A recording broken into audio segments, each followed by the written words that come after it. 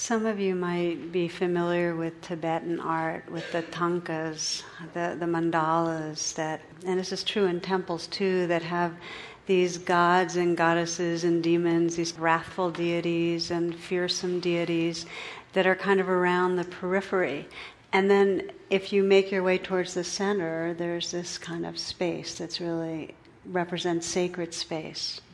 And the message of the tankas, the mandalas, and the forms in the temple are really quite, it's a powerful message, which is that for each of us, if on this pathless path of arriving here, the process is really to encounter those shadow elements that have not yet been seen or been included. And in the meeting and in the including and in the embracing and being with those elements, we arrive in the fullness of who we are.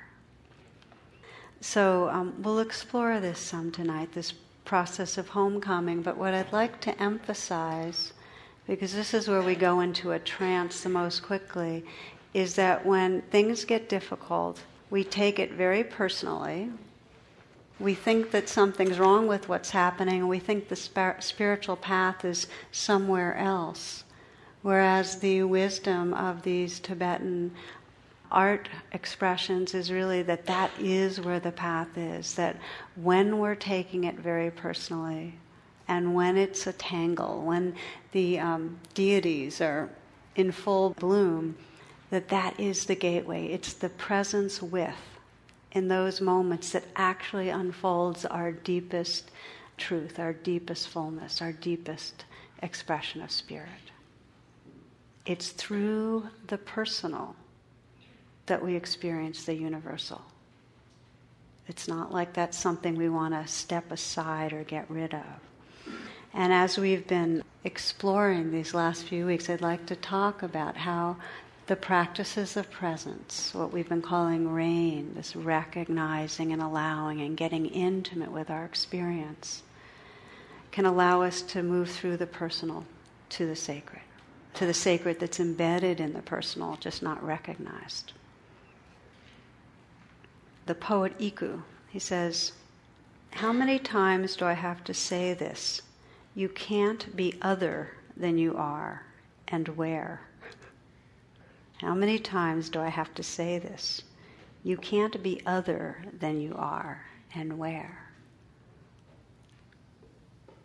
It's this beingness in all its messiness and confusion and sorrow and anger. It's through this beingness, right here, not somewhere else, that we really find what we most long for. One friend says, we're not free to be ourselves, we're forced to be ourselves. This is what we've got. And we each have our own package of, it's all universal, but its own flavor of tangles, of cultural woundings and family woundings, and our genetic endowment of whether we're particularly nervous and worried or always restless or seeking novelty or whatever it is. Ram Dass, some of you might remember Ram Dass. He says he sees his personality as a pet. And he says he doesn't take it personally, and sometimes he lets it off the leash, It's all natural. But the thing is that we do regard these, whatever we're kind of incarnated with, very personally. It feels sometimes like an oppressive burden, our particular tangle of the way we strive or fear or clutch. Daniel Goleman wrote emotional intelligence, amongst other things, and social intelligence he studies, and he says that when it's not a life or death issue, our default position of mind is to compare ourselves with each other. That's our default position, is to see where we are in the pecking order. We're constantly going, who's more powerful, you or me? Who's more attractive? Who's more intelligent? Who's more successful? Who this moment is more in power? There's just this, it's just part of our psychobiology to do this comparing.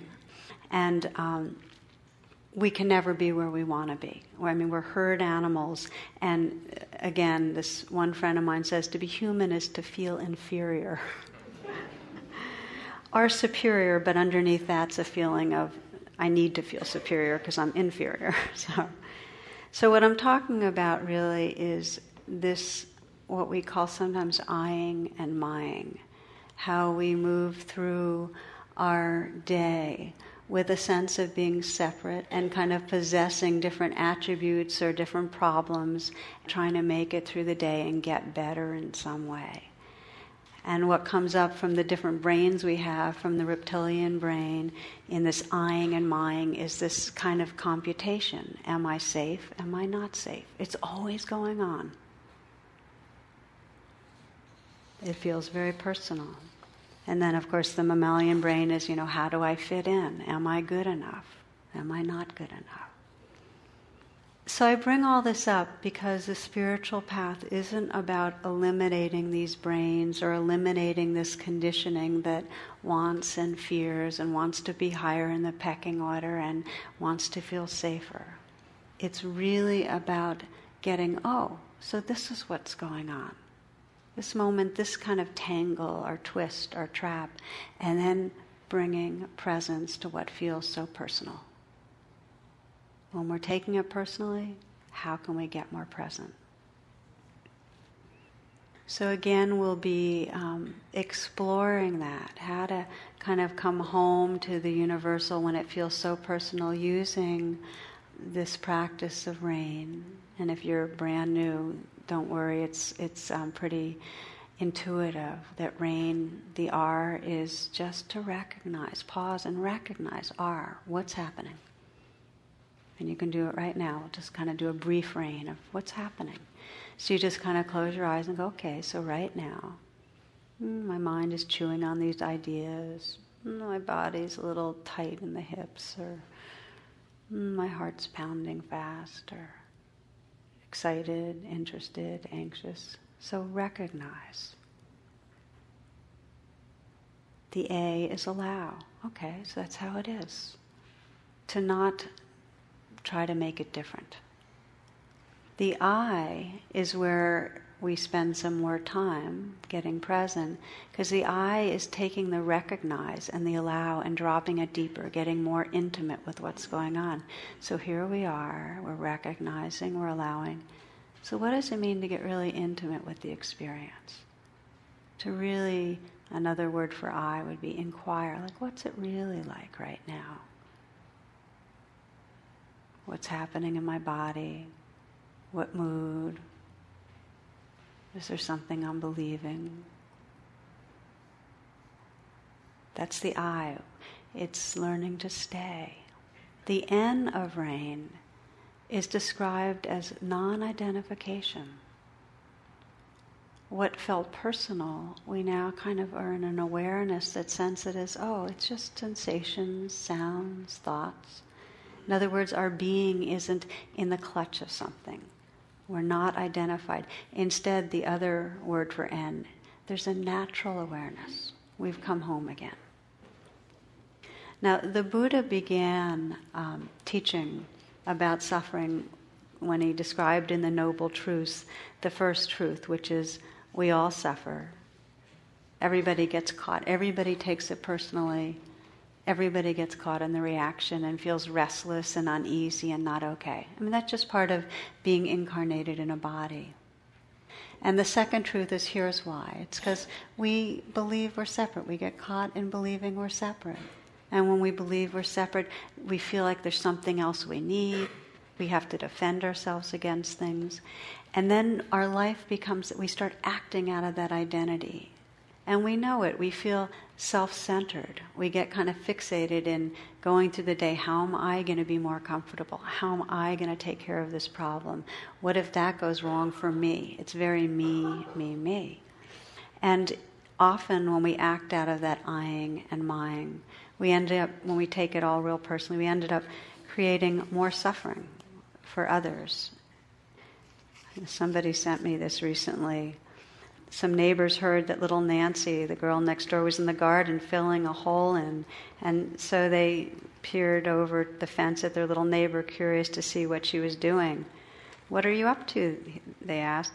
"Well, my goldfish died," little Nancy replied without looking up. "I've just buried him." And the neighbor said, "But that's an awfully big hole for a little goldfish, isn't it?" Nancy patted down the last heap of earth. She said, "That's because he was inside your cat." Now, I think that's an awful, awful little story. Really terrible.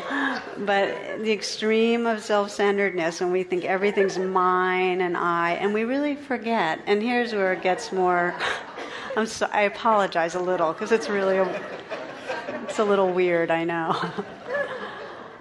We forget that other people's lives matter to them, that other people are also trying to get through the day, that other people are dealing with a stomach ache or with somebody in their family they're in conflict with. We forget.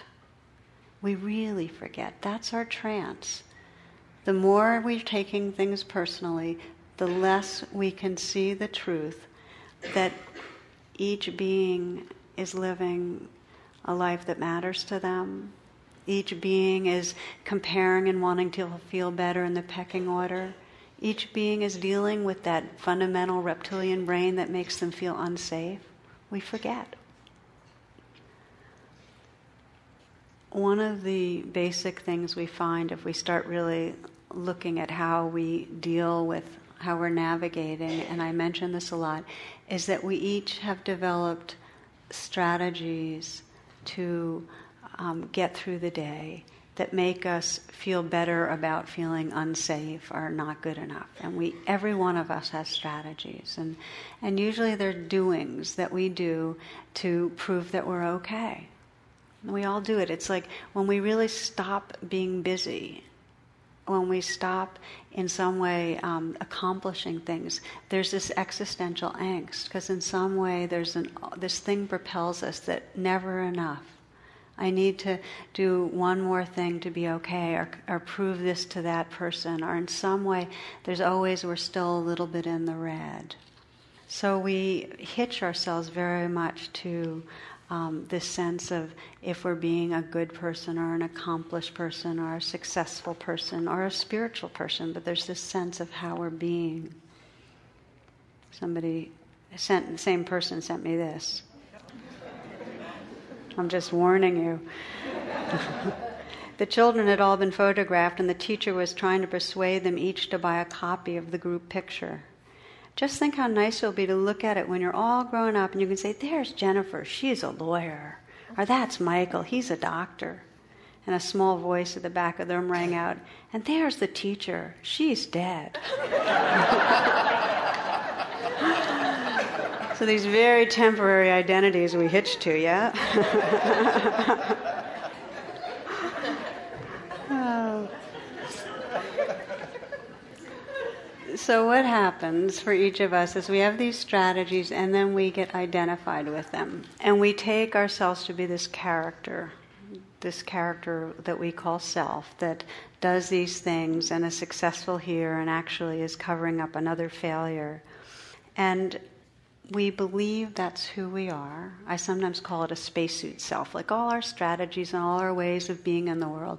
We think we're that, and we forget the awareness that's peering through. We forget who's listening. We forget this kind of unnameable mystery of presence, because we're so much in that story of this little character. And there's suffering in that forgetting, because any time that we are identified with a sense of being that's less than the truth, there's suffering. It's like everything in us wants to know the wholeness and live from the wholeness of what we are, live from the love, and we know when we're holding back love. Maybe not consciously in the moment, but we know when we're with others and on some level we're locked in an idea of a self-conscious self, and we're not really in that spontaneity or openness. We know that. We know when we're not free to play or to really take in the beginning whiffs of spring, or we know when we're caught. Not necessarily consciously, as I said, but whenever we're identified with that character called self that's trying to get through the day, get somewhere. There's something in us that knows that we're not at home in our fullness. Now, this isn't to say that it's not totally natural and alive to have projects and activities and particular things we're doing. It is. But what I'm talking about is getting lost in that so that we forget some essential mystery. It's like John O'Donohue, who passed away about 6 months ago, described it, that we're so busy managing and controlling things so that we cover over the mystery that's here. The sign, there's not a sense of wonder, there's not a sense of play, and there's not a kind of tender quality. That's some of the signs, there's more. What happens mostly when we forget is that there's a buildup of what I'm calling the shadow deities in this mandala. That the more we're disconnected from that loving and from that awareness, the more we're identified with this small kind of self, the more we're living in the fear and the grasping of that self, the shadow deities. And that's when we start sensing we're taking things very personally, we're reactive, we're stuck. So these are the signposts. That's, we know we're identified. And that's when, with this mandala that I'm talking about, that's the gateway. Now you're going to have your own version of the deities. For some, it'll be that you keep recycling in a conflictual relationship into a place of really feeling very defensive and oppressed. And another person will find that your shadow deity is that you're just caught in a compulsive, addictive behavior. You're just constantly having to eat, and when you know it's harming yourself. So it's the shadow. That's the shadow deity. Most of us have multiples, We've got many of them. So that's the beginning reflection for you tonight, is to sense, and you might just close your eyes and sense, so in my life right now, what's asking for attention? What are the circumstances where there's really some reactivity, where I start taking things really personally? Where you're really kind of identified in smallness.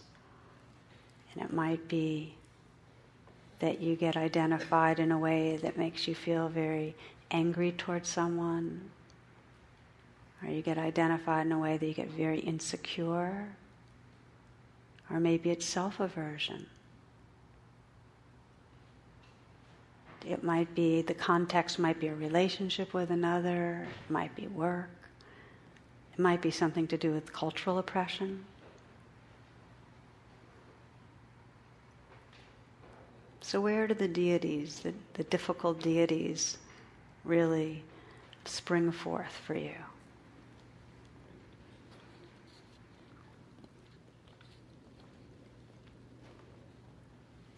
And we'll take some time as part of our closing meditation to just bring what we're exploring together and really see if we can find a little more freedom. Come home to the center in the face of that. And if you didn't locate a shadow deity, don't worry. They're there. And something will come up. And if it doesn't, it's an interesting inquiry as you leave here. So as I mentioned, the beginning is to begin to get more awake to these situations in our life where we clearly have been caught in the trance and where we're clearly reactive, and value them. Go, okay, so this is the gateway. Where I'm taking it really personal, this is the place where I have an opportunity to learn. I work with couples, and they'll come in with where they're really snagged in a cyclical reactivity, and one of them is pushing away and the other's wanting more, and they'll both be thinking this is really a problem. That's the gateway. That's where each one of them, if they can be more present, has the opportunity to deconstruct some of that identity that for a lifetime has been a trap. The stuck place, when we bring presence, is the place of freedom. So with rain, we say, oh, okay, so that's the stuck place. And we say, okay, allow it. Rather than think this is bad, this shouldn't be happening, let it be there. And then we start dropping in As one friend today I was just talking to said, is having the challenge of a very sick mother and a really difficult situation. I just want to be able to stay. Like not mentally or physically leave, I just want to be able to stay. Because we can intuit that if we're always leaving what's difficult, we're always going to be armored. So how do we stay? And that's where the eye of intimacy comes in, how we get more intimate with a situation, how we start really recognizing, oh, so this is what's layered under there. This is what I haven't been willing to feel. Or this is what I've been believing. Usually we don't know that we're carrying this belief that really keeps us really tight. So I'm going to give you 2 examples tonight of getting more intimate when the deities rear their heads. And hopefully something will be relevant in one of the examples just to give you a better feeling for rain. And the first one is a woman I was working with some years ago, and she was a mom, and she had a son who came out as he was a preteen as being gay. And he, in many ways, wasn't kind of in the norm. He was musical and he wasn't academic, and he was interested in stuff that nobody else was interested in terms of music history, and very creative guy. And she was worried as all get out. I mean, it just freaked her out. She was freaked out. And the way it would come out is she was very controlling and always trying to get him to work with tutors and work on his academics and try to get him to do the sports that he never, ever, ever wanted to do. And she was very anxious, very, very anxious. So we started practicing rain. Okay, so anxious, getting very controlling, afraid. Okay, let's let that be. Let's just let that be here. And then we went into get intimate with this. Inquire. Use that word if that helps you. Recognize, allow, investigate. Investigate. So we started investigating, and I said, what are you believing? And her deep down belief was that something was wrong with him, and that something wrong was going to give him a life of pain. Then I said, okay, so keep investigating. What does it feel like to believe that? And as she felt into that, she felt fear, and then in addition to the fear, this sense of distance and loss, and then she started weeping. Oh, if I believe that, I lose my connection. If I make you wrong, I lose my connection with you. And so she started weeping, and I kept keeping her, stay with this, so that she could start saying, is it really true? Is something really wrong with this person I love? And the more she inquired into that, she started asking the question, really, who are you? And what she got was this amazing kind of radiance and light and creativity. She saw the honesty that was shining through her son and the enormous kindness and integrity. She got intimate with what she was afraid of, with the fearful deities, and underneath that she came home to a sense of really truth for her. Now I want to just put in that part of getting intimate with our experience is finding out what we're believing. It's a powerful question to ask at any time, to say, what am I really believing? Especially when you're suffering. Because you'll find out, and check this out, don't take my word for it, but you'll find out that you're believing either that something's wrong with me or something's wrong with you. And these beliefs, we believe them because emotionally we think they're going to help us. She was believing that because she thought, if I keep holding on to this belief, maybe I'll make him different so then he can have a happy life.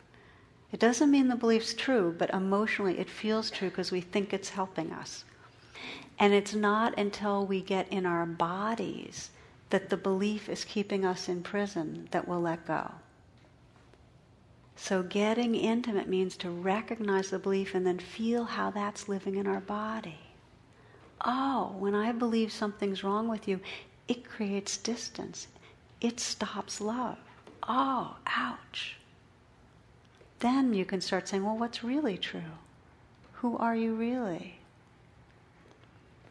For this woman, when she became intimate with that and when she started really meditating with that, there was a powerful thing that happened in her relationship with her son.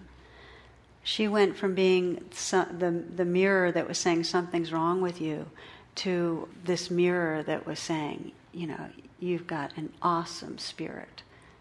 The end of the story is he's now at Berklee School of Music and doing terrific, and he's got a wonderful partner, and he's great. It's powerful what we mirror to each other. One of the questions that I asked her was at one point, what would it be like to not believe that anymore? What would it, and this is a question to any of us, what's it like to not believe that something's wrong?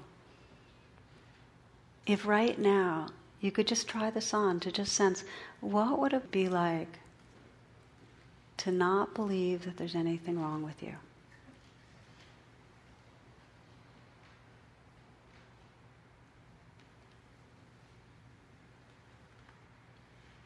For her, the first response was, I wouldn't know who I was anymore.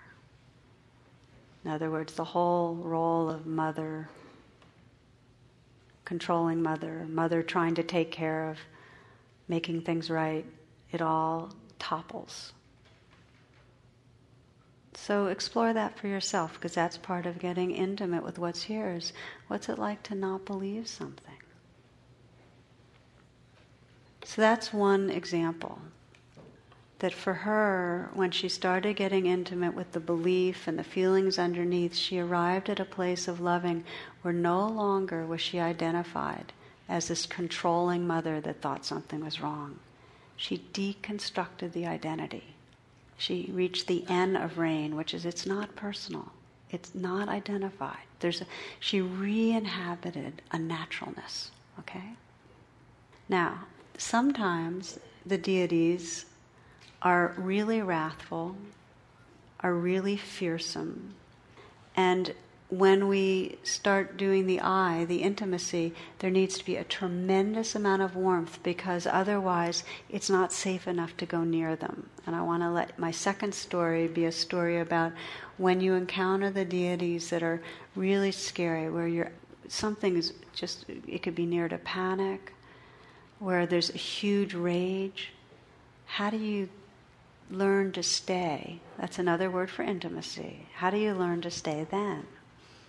And I'll first share with you Hafiz. He says, how did the rose ever open its heart and give to this world all its beauty? It felt the encouragement of light against its being. Otherwise, we all remain too frightened.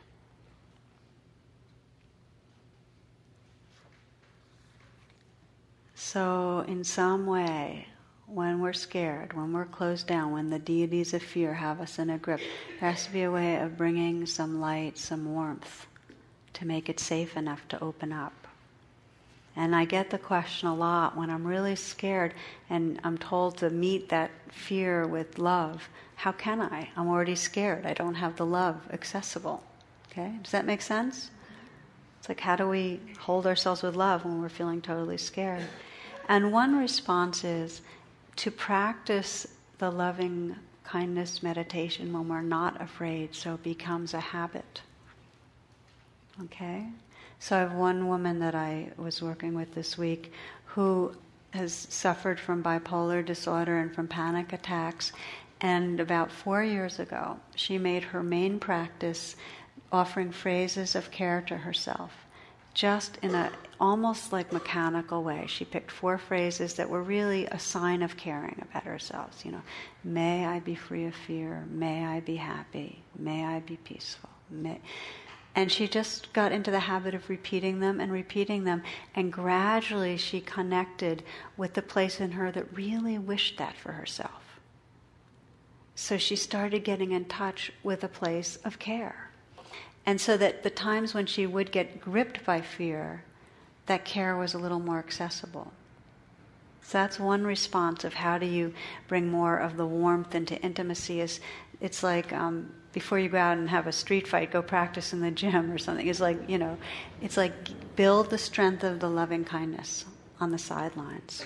But I want to talk about another way also, because the love is such an intrinsic part of who we are that there really is a natural homecoming to it. And there's ways that we can call on love or intend or want love that bring us back to love. Okay? So my second example tonight. And this is a man who is in one of the IMCW spiritual friends groups who said I could share this story. The spiritual friends groups are KM groups, Kalyana Mitta. And he came to meditation. He started coming here to put his life together. He said that his wife had left him for another man, and her reason, she said, was that he was totally incapable of emotional intimacy. So it was devastating, and he was obsessed about how wrong he was and how bad he was. And when we started practicing rain together and he started investigating, everywhere he looked, he saw himself as this controlling person that had to be right, had to have his way, was incredibly selfish, was more interested in accomplishing than being with people, and absolutely couldn't listen. And for some of us, that's going to sound very familiar. And he had dreams. He was having dreams during this period when we were really investigating, getting intimate with what was going on, where people were closing doors on him and kicking him out of situations and just not wanting him around. So he started contacting this monster sense. And this was the deity. It was like self-aversion. That the deity was basically saying, you're absolutely hideous creature. And so the question was, how could he bring love to this monster self, when he was hating it? Okay. So one of the things he did was he did the kind of out loud meditation that we do in the spiritual friends groups, where we just start naming what's happening and listening to each other. It's like internally we practice by noticing what's happening and holding it with a listening attention. Well, the group is a place to do it interpersonally.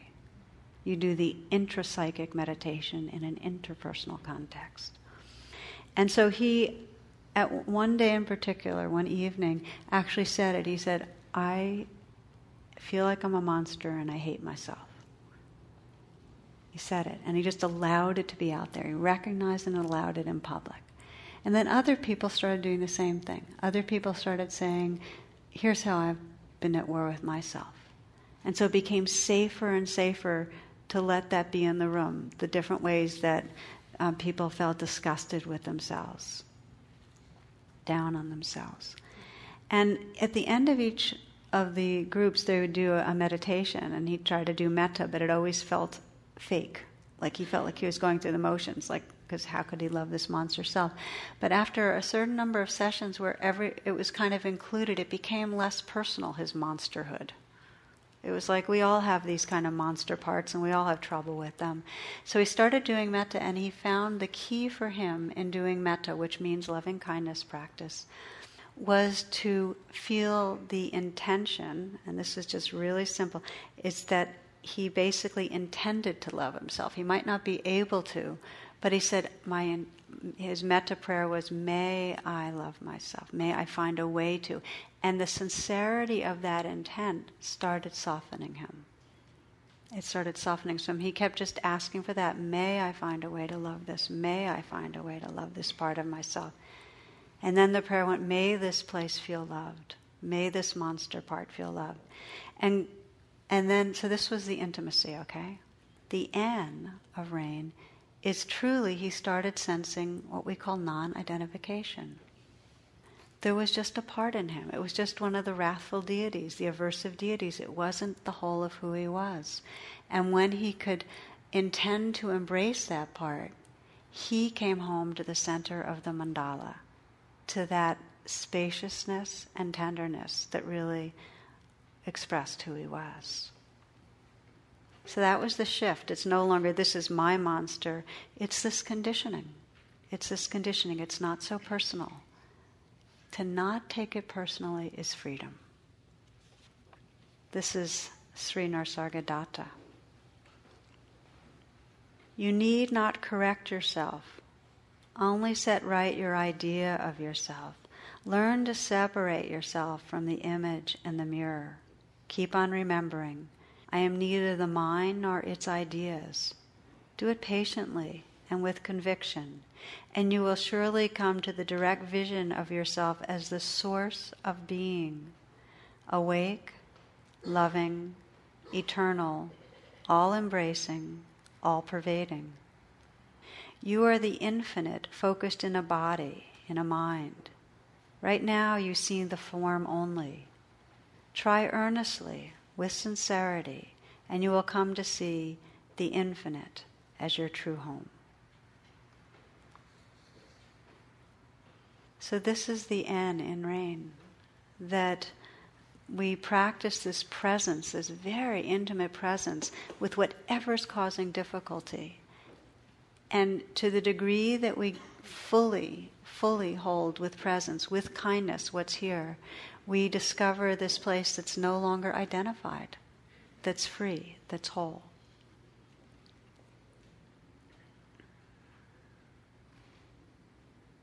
I'm going to practice in a few moments. My hope is that the takeaway will be to shift a little from the notion that, oh, here's a problem in my life, that where the tangle is, where the deities are acting out, is really the place where freedom is possible if you bring that sincerity about staying. It's really the place. So let's practice it a little together, and then we'll close.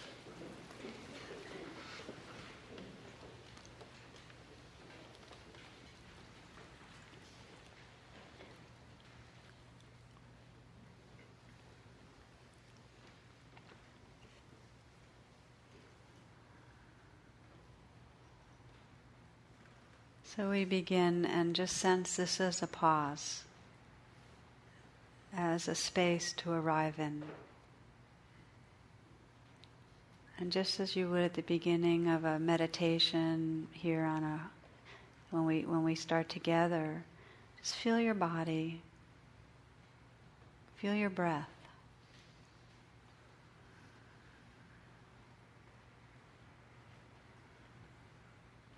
So your senses are awake.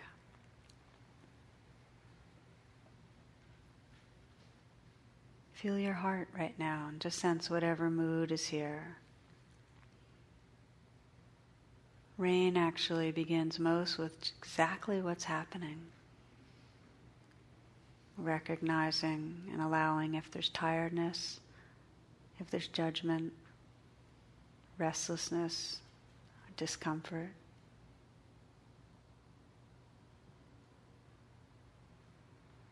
In our meditation practice, we don't need to find something that's wrong in our life to work on. The only reason I'm guiding you in this tonight is so that when something spontaneously arises, you know how to be present with it. When you sit down on your own, you don't have to go searching for a deity to work on. Okay? This is just practice. Fortunately or unfortunately, they appear. And the understanding is that every emotion has an intelligence, has an energy, and that when we bring our presence to it, it can unfold itself and join the stream of our life in a way that deepens our wisdom and opens our heart. So you might sense as a practice right now, just to experiment with this, if there's something in your life that wants attention, where there's some sort of what I sometimes call a tangle, a place of reactivity, of stuckness. And it may not be. It may be that right now you're feeling very fluid and free, in which case to continue to bring RAIN, this presence, just to the experience of what's happening now. Recognize, allow, be intimate with, investigate how it is here. But should there be some tangle that you'd like to explore, let it come into the foreground for you. It may be a conflict in a relationship,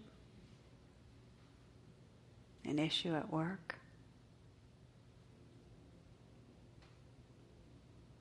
your experience as a minority in this culture. It might be an addictive behavior.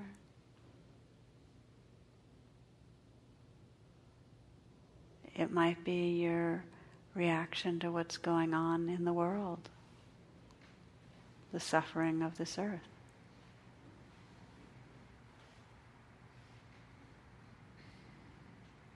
Sensing if something wants a deepened presence from you, some reaction, some fear or anger, some hurt, some confusion, one of the deities in the mandala.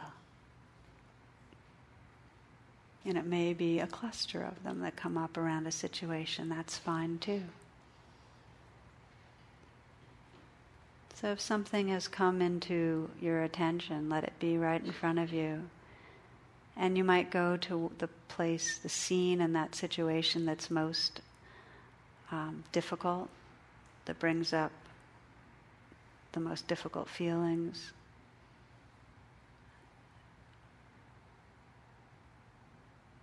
Sense what it brings up.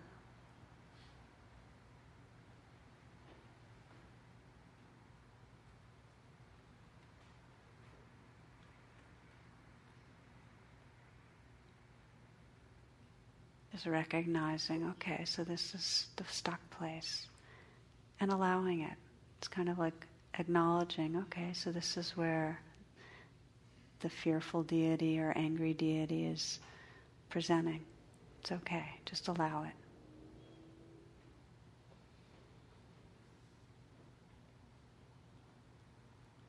And let your intention be to stay, to bring an intimate kind of attention, to investigate, to open to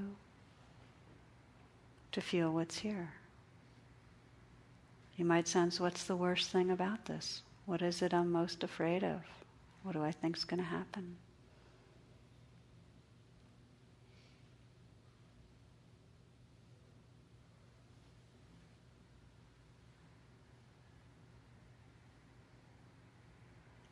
What am I believing?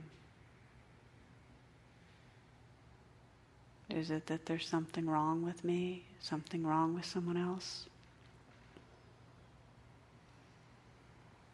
That I'll never be loved, I'll never be happy?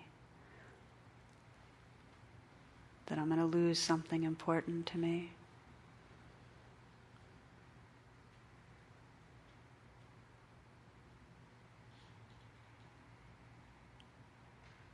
That I'll be rejected?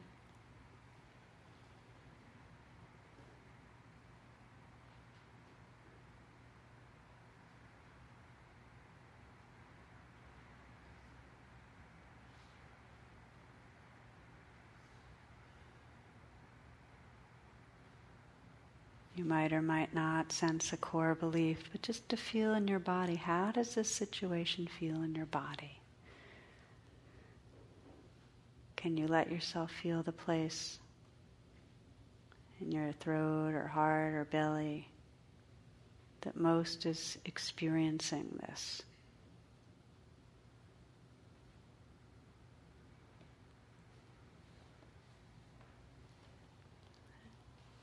And as this man that I described in the Spiritual Friends group, can you sense an intention to feel what's here with kindness?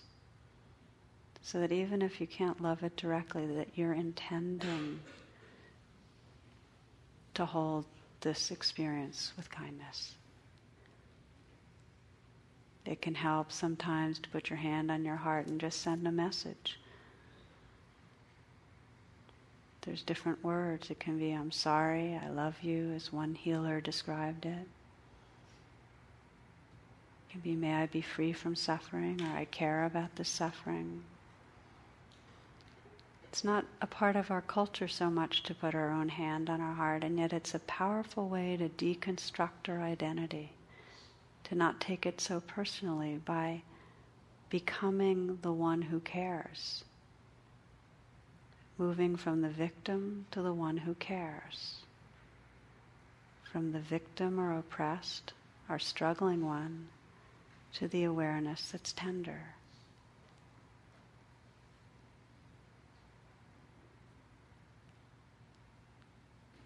May this place feel loved.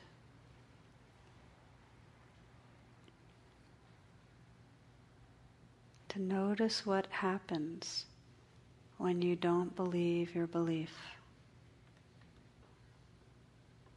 What's even possible? Who are you if you're not believing that belief?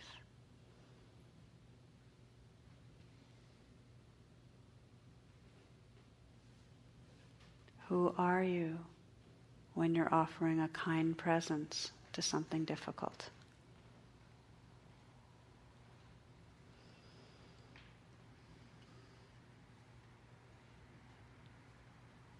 And then just let go and rest in the awareness right now that's awake and noticing and intends to be kind.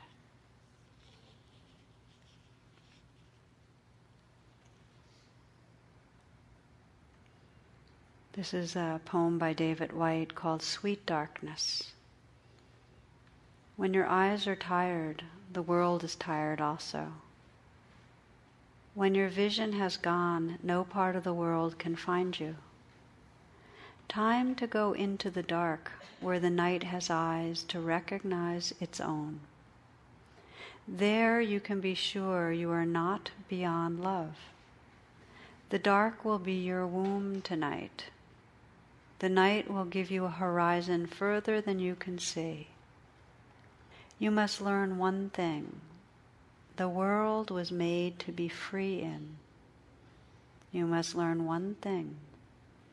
The world was made to be free in. Give up all the other worlds except the one to which you belong. Sometimes it takes darkness and the sweet confinement of your aloneness to learn anything or anyone that does not bring you alive is too small for you.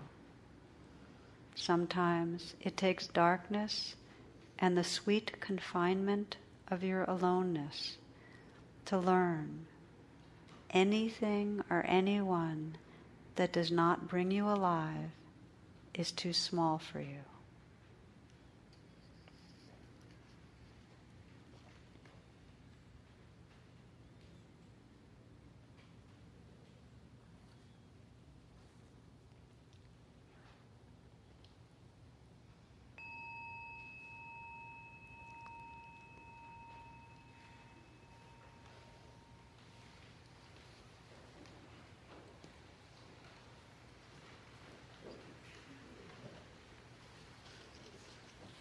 So I'd like to invite you as you go through this week to, rather than the flinch response of, oh, something's wrong, problem, to experiment with pausing when things are difficult and seeing what happens when you offer this kind of presence.